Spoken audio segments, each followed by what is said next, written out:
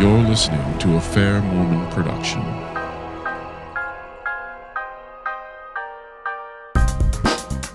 Hello and welcome to Fair Mormon's Front Page News Review, where we provide context and analysis of the past week's media coverage of Mormons and the LDS Church.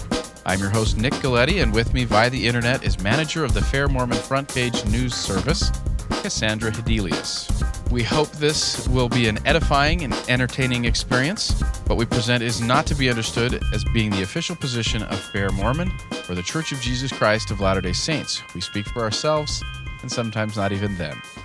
We've got 5 stories to get to this week. Let's start off. Well, two of them are kind of the same story, in a way, right? Right. There's different takes on the same story. Yeah.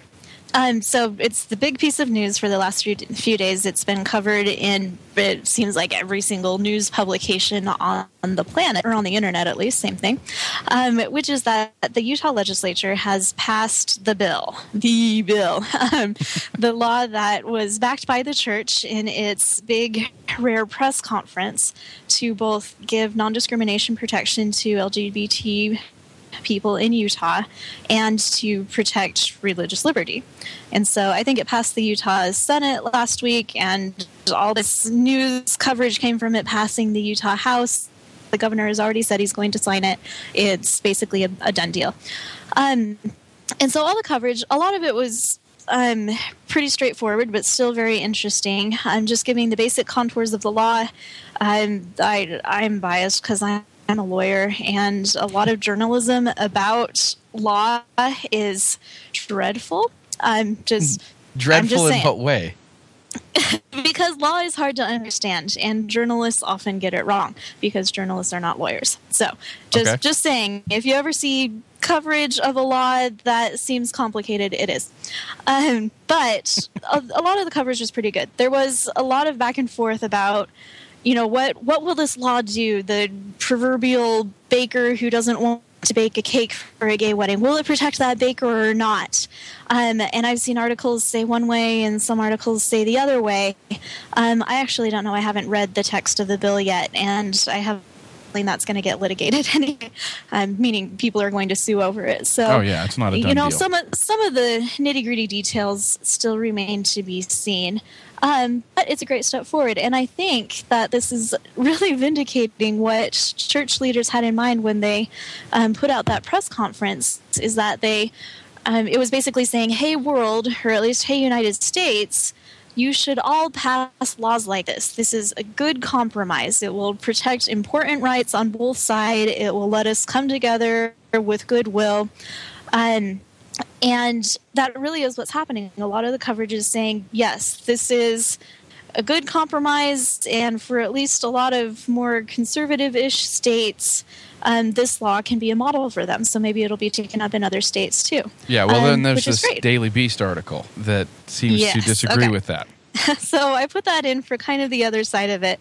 A lot of the straight news coverage just says it's a compromise. A lot of people are happy. The church is happy. The Human Rights Council is happy. And then here in the Daily Beast, we have an LGBT activist who is just spitting bullets about it. I'm not going to go into a ton of detail. You can read it if you want to. His objections aren't really surprising or novel. He's just saying that the rights of LGBT people to marry, to be able to move about in society and in commerce with no friction whatsoever should trump any religious conscience rights. And of course, this bill has nothing to do with marriage. Gay marriage is already legal in Utah because the federal judge said so. Right. So his objections are a little strange because of that, but basically he's just staking out the ground. Some people are still going to do that. A lot of people are still going to do that. Yeah. Well, in this Let's case, be realistic. Even his title kind of gave away the fact that there's no way to win, because in this case he says a great Utah compromise on LGBT equality. There's no such thing. So in other words, there's no way. If there's any element of compromise or working together on this, he doesn't even think that it could be possible. It's a unicorn. Yeah, and it's really, it comes down to worldview, to premises. If you take the premise that equality is an absolute and that it, by necessity, includes such things as being able to engage in commerce no matter what, full stop, and to be able to marry and have every single identical status or indicia of legitimacy in society, then yeah, there's no compromise if that's your premise. Yeah. So that's basically what he's illuminating for us here. And it's good to know about his worldview and keep that in mind. But I am hopeful after this bill passed that it is a really great step forward, and hopefully other states will follow suit. Well, this was an opinion piece. It's again, almost like we want equality, but we want a better version of equality than what we've had in the past or what we've been offered here. It's very manipulated use of the word equality. Well, or just a good lesson in how a word that seems straightforward, like equality, can mean very different things to to different people. So anyway, there's another article from MSNBC that actually kind of is a little more, would you call it balanced in this case? Yeah. I just included that as a good indication of the straight news coverage, even though MSNBC is probably the straightforward news source that is going to be very much on the pro-LGBT rights side of things and very much against the religious rights side of things. But even there, it's just a pretty straightforward reported piece that the law passed. Some people think it's a great compromise and step forward. Some gay rights groups support it. And there you go. There you go. All right. Moving on. We have to touch back on briefly, hopefully, but we'll touch back on a follow-up to the story of John Dehlin, who, as we had previously reported, had been excommunicated for apostasy. He is now seeking an appeal on his excommunication. Is it a formal appeal, or is it more just kind of a public open letter that he's putting out there? Do you know? It is a formal appeal, so far as I can tell. When you are excommunicated, you have the right to submit an appeal to the First Presidency, and they can then overturn the excommunication or let it stand. And recently, this happened in the case of Kate Kelly last year. She was excommunicated, she submitted an appeal, the First Presidency let it stand. And so I would imagine that the First Presidency will read this, will take some time deliberating and deciding, and we'll probably know within, I don't know, it might be a few months. I think it was a few months for Kate Kelly. What's interesting about this to me is the news angle. When it was first announced that Dehlin was going to be subject to excommunication proceedings, it was big. I saw when the first tweet went out on Twitter from Lori Goldstein of the New York Times. It trended on Facebook. It just caught on like wildfire from there. Every single publication covered it. And then you had the actual excommunication trial, big coverage again. Then you had the excommunication decision, big coverage. With this appeal now, there still is a lot of coverage. Peggy Stack in the Salt Lake Tribune covered it, obviously. It's going to be big in Utah media. And Peggy Stack's pieces generally get syndicated elsewhere. It also got put in Reuters, which is a wire service, so that a lot of local publications will reprint what Reuters has written. But I haven't seen it turning up in the local publications. I'm sure there's been a few, but it just isn't getting nearly the saturation of coverage that past Dehlin excommunication stories have gotten. So that's interesting to me just to keep an eye on. When we have stories like this of a really prominent member in discipline and, what does the world care about? Or what do the newspapers think the world is going to care about so that they run it in their papers? When still a Mormon, it seems like they care a great deal more than when they're an excommunicated Mormon trying to fight that. Yeah. Just a worthwhile observation, I think. Yeah, absolutely. And in this particular case, one of the things that we want to also kind of wrap our heads around is that as everything that John seems to do has an element of putting out a public narrative and thread of thought. And in this particular case, it seems like he's putting out multiple things, kind of a shotgun approach to see maybe if he hits something. So there's a lot of different reasons that he gives for going forward with this, even though I think at one point, even in his post-excommunication interview on Radio West, he alluded to the fact that he wasn't going to appeal, but somehow he's either changed his mind, been convinced of it, or I don't know. But at this point, he's kind of picked the scab again in some respects, and was looking to, I don't know, what happens if he comes back? If they do show that there was something wrong with the procedure. I mean, does he have his membership reinstated in the meantime? Or do we even know how that goes? The first presidency, if they find his appeal persuasive, can overturn his excommunication. What will very immediately happen, if that does happen, is I will eat my shoe, because I think it's incredibly unlikely.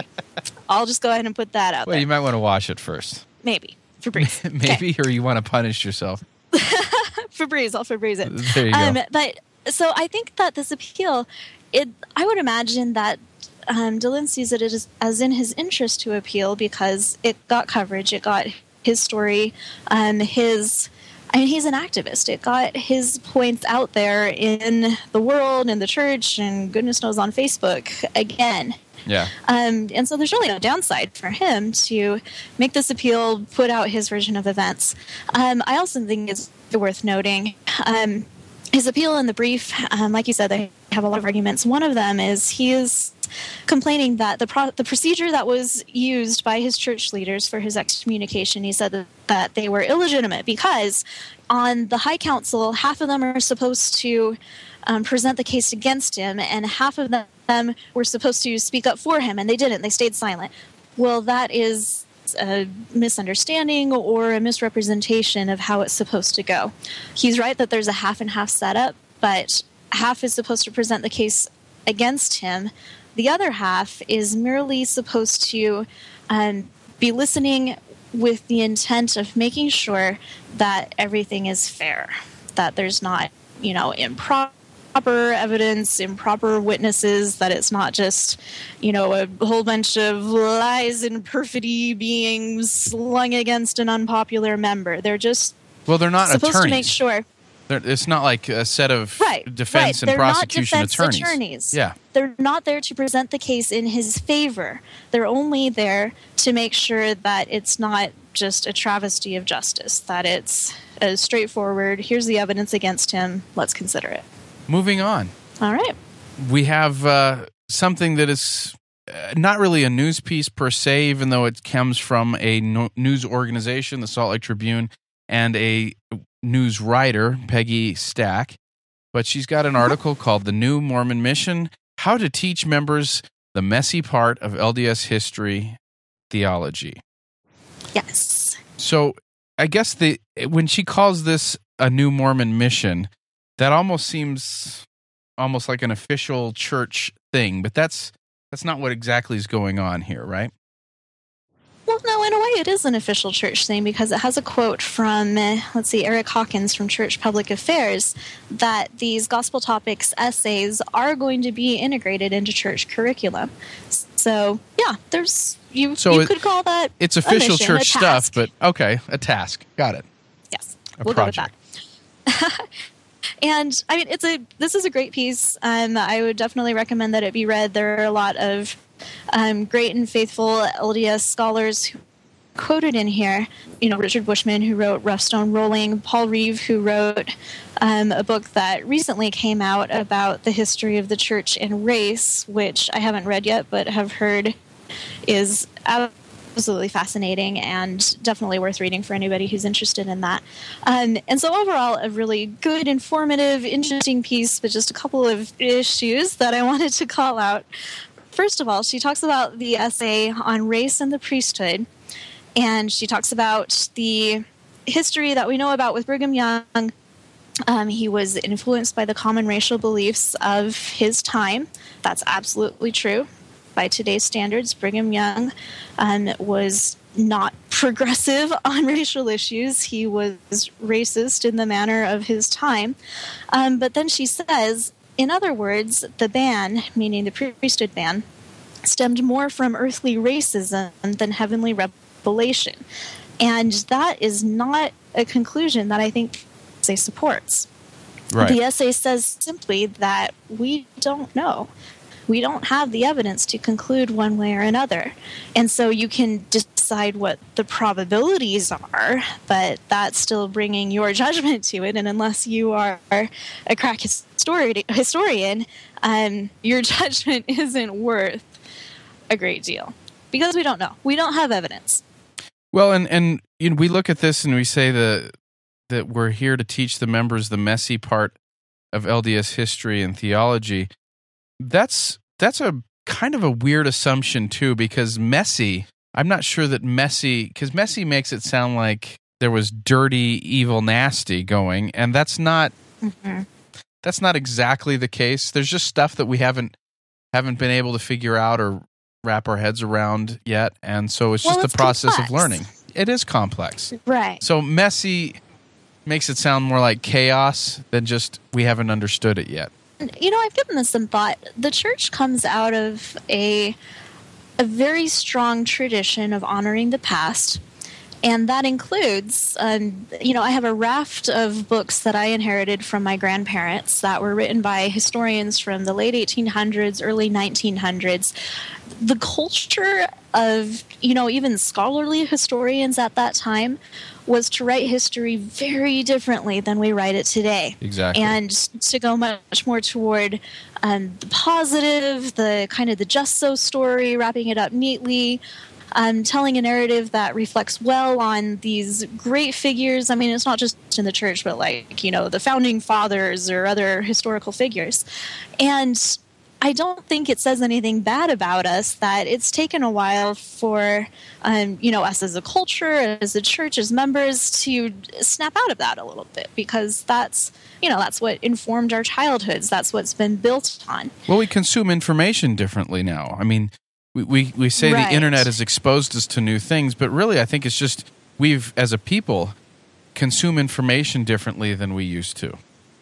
Well, and now that history has developed as a discipline so that it is more painstaking, I guess you could say, and more interested in the nitty-gritty, the whole complex picture instead of just picking out the more easy narrative, that's great. I think it's fantastic. I love reading history that is written to be more complex and more complete like that.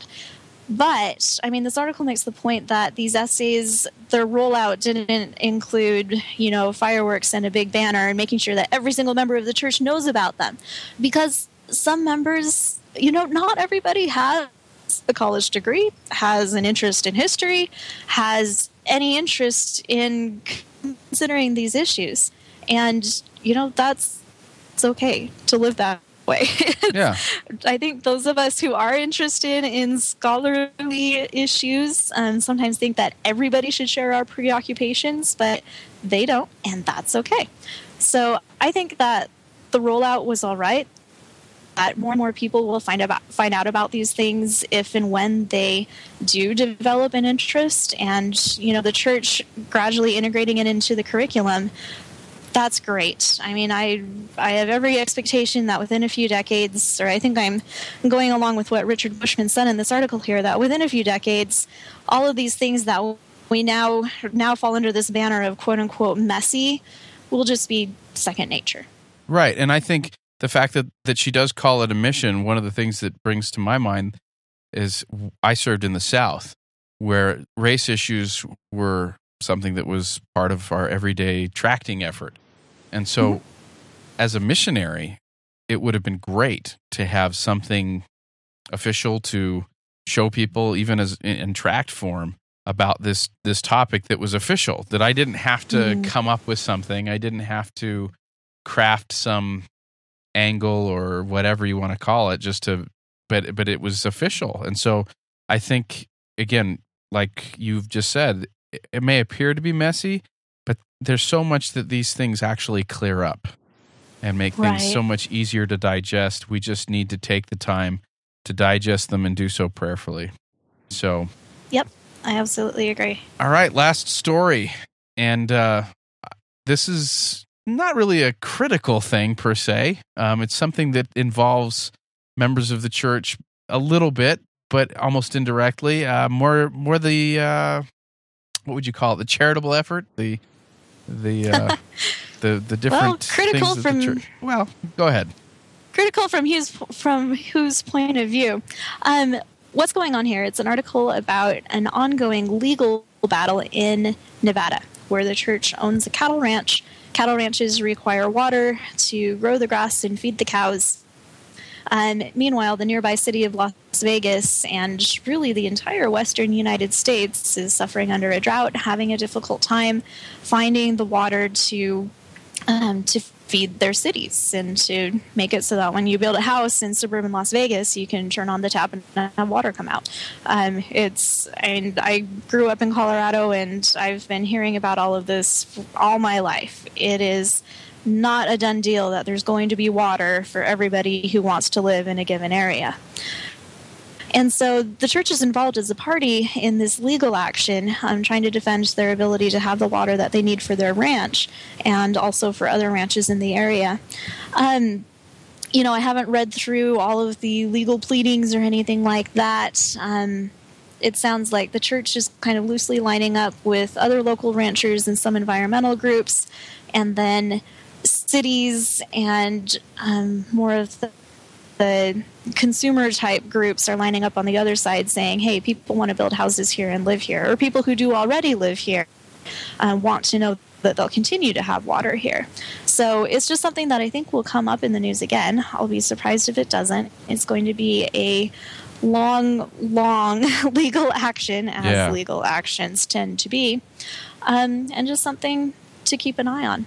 Well, in this particular case, the article states that the Nevada's largest commercial water users, labor unions, and the developer of a 22,500 acre mini city west of Las Vegas argue that they need this water. That's a lot of people, and that the church's ranch, some Indian tribes, and these environmental groups are fighting against what, let's be honest, is going to be a huge commercial interest, not just for the state, but for these entities. And so it's scary in a lot of ways, because, you can't just, water is water. You don't just poof it out. It's got to come from somewhere. And so this is a pretty serious thing. The church's ranch has 1,700 head of cattle that need the water, and that the church uses that cattle to feed people that are in need.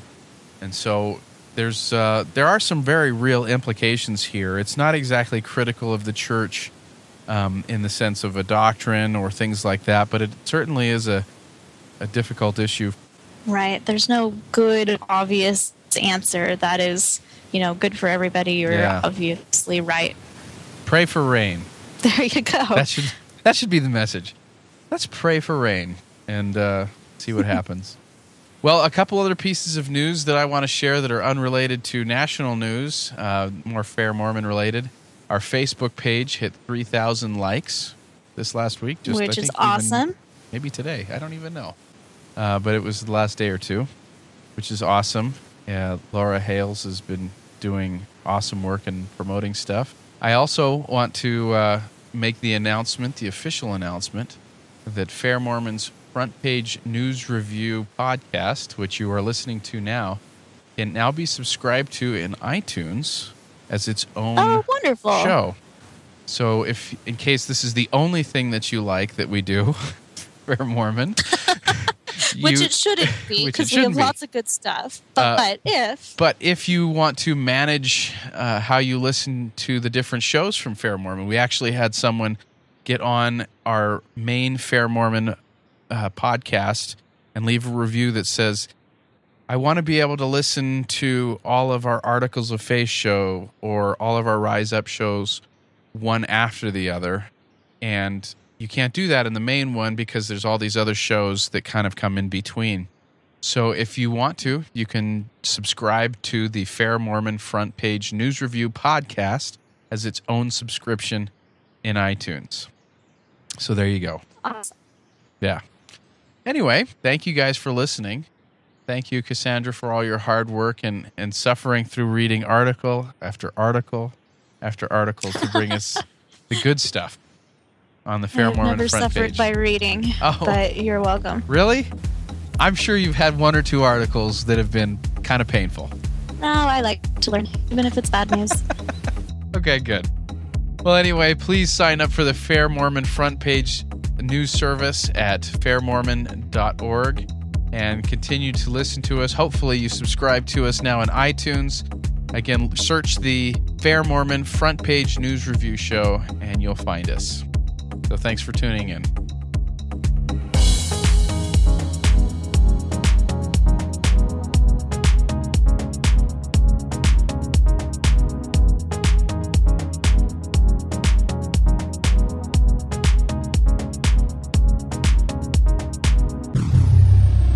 This has been a Fair Mormon production.